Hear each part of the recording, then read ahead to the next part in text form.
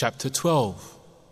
Urging increasing in good actions in the latter part of life. Allah the Exalted says in the Quran, أَوَلَمْ نُعَمِّرْكُم مَّا يَتَذَكَّرُ فِيهِ مَن تَذَكَّرَ وَجَاءَكُمُ النَّذِيرُ. Did we not give you lives long enough so that whosoever would receive admonition could receive it, and the warner came to you? Ibn Abbas and others said that long enough in the verse means 60 years. The hadith which follows supports this. Others said it means 18 years. Al-Hasan al-Basri, Al-Kalbi, and Masruq said it means 40 years. It has also been reported by Ibn Abbas and others that whenever the people of Medina turned 40 years of age, they would devote themselves completely to worship. Long enough in the verse has also been interpreted to mean the age of puberty. Ibn Abbas and the majority of Muslim scholars said that the warner in the verse refers to the Prophet sallallahu alaihi wasallam. Ikrimah ibn Umayyah and others interpreted this word as the grayness or whiteness of hair. Allah knows best. 112. Abu Huraira radiyallahu anhu reported, the Prophet sallallahu alaihi wasallam said, Allah excuses and grants forgiveness to a person until he attains the age of 60 years. Collected by Al-Bukhari. Commentary. This hadith makes it evident that Allah does not punish any individual or nation without warning them first. The second point is that a person who is given 60 years of life and yet he neglects the obligations of faith will have no excuse. Thirdly, after the age of 60 years, one must not neglect his religious obligations because then one is closer to death. Although one may die even at a young age, in youth one is still hopeful of life. After crossing the age of 60, to hope for longer age while leading a sinful life and defying divine injunctions constitute a disastrous conduct. May Allah save us from doing so. 113. Ibn Abbas radiyallahu anhuma said, Omar used to make me sit with the noble elderly men who had participated in the Battle of Badr. Some of them disliked it and said to Omar, why do you bring this boy to sit with us when we have sons like him?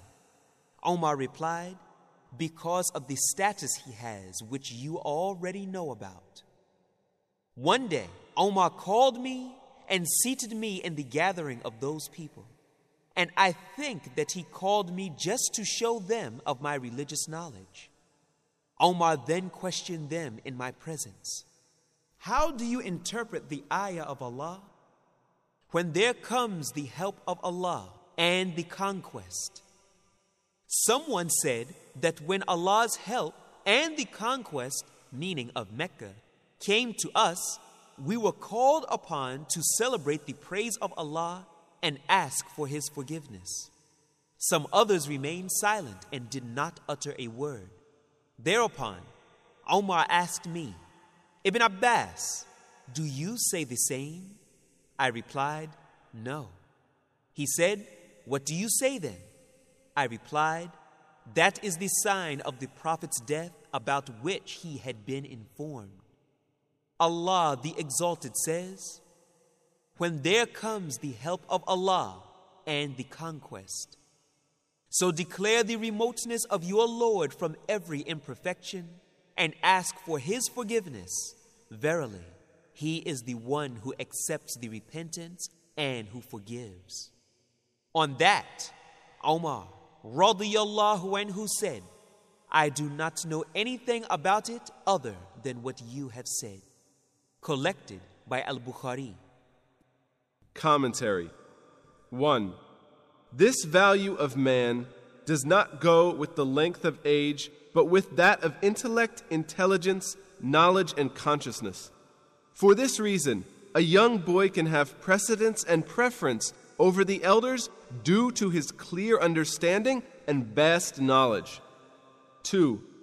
When a person gets closer to death, he must devote himself more and more to the praise and glorification of Allah and beg pardon from Him. 114. Aisha radiyallahu anha said, after the revelation of the surah, when the help of Allah comes to you and the conquest, the Messenger of Allah sallallahu alaihi wasallam used to recite in every prayer, far removed you are from every imperfection, our Lord, and all praise is for you. Forgive me, O Allah. Collected by Al-Bukhari and Muslim.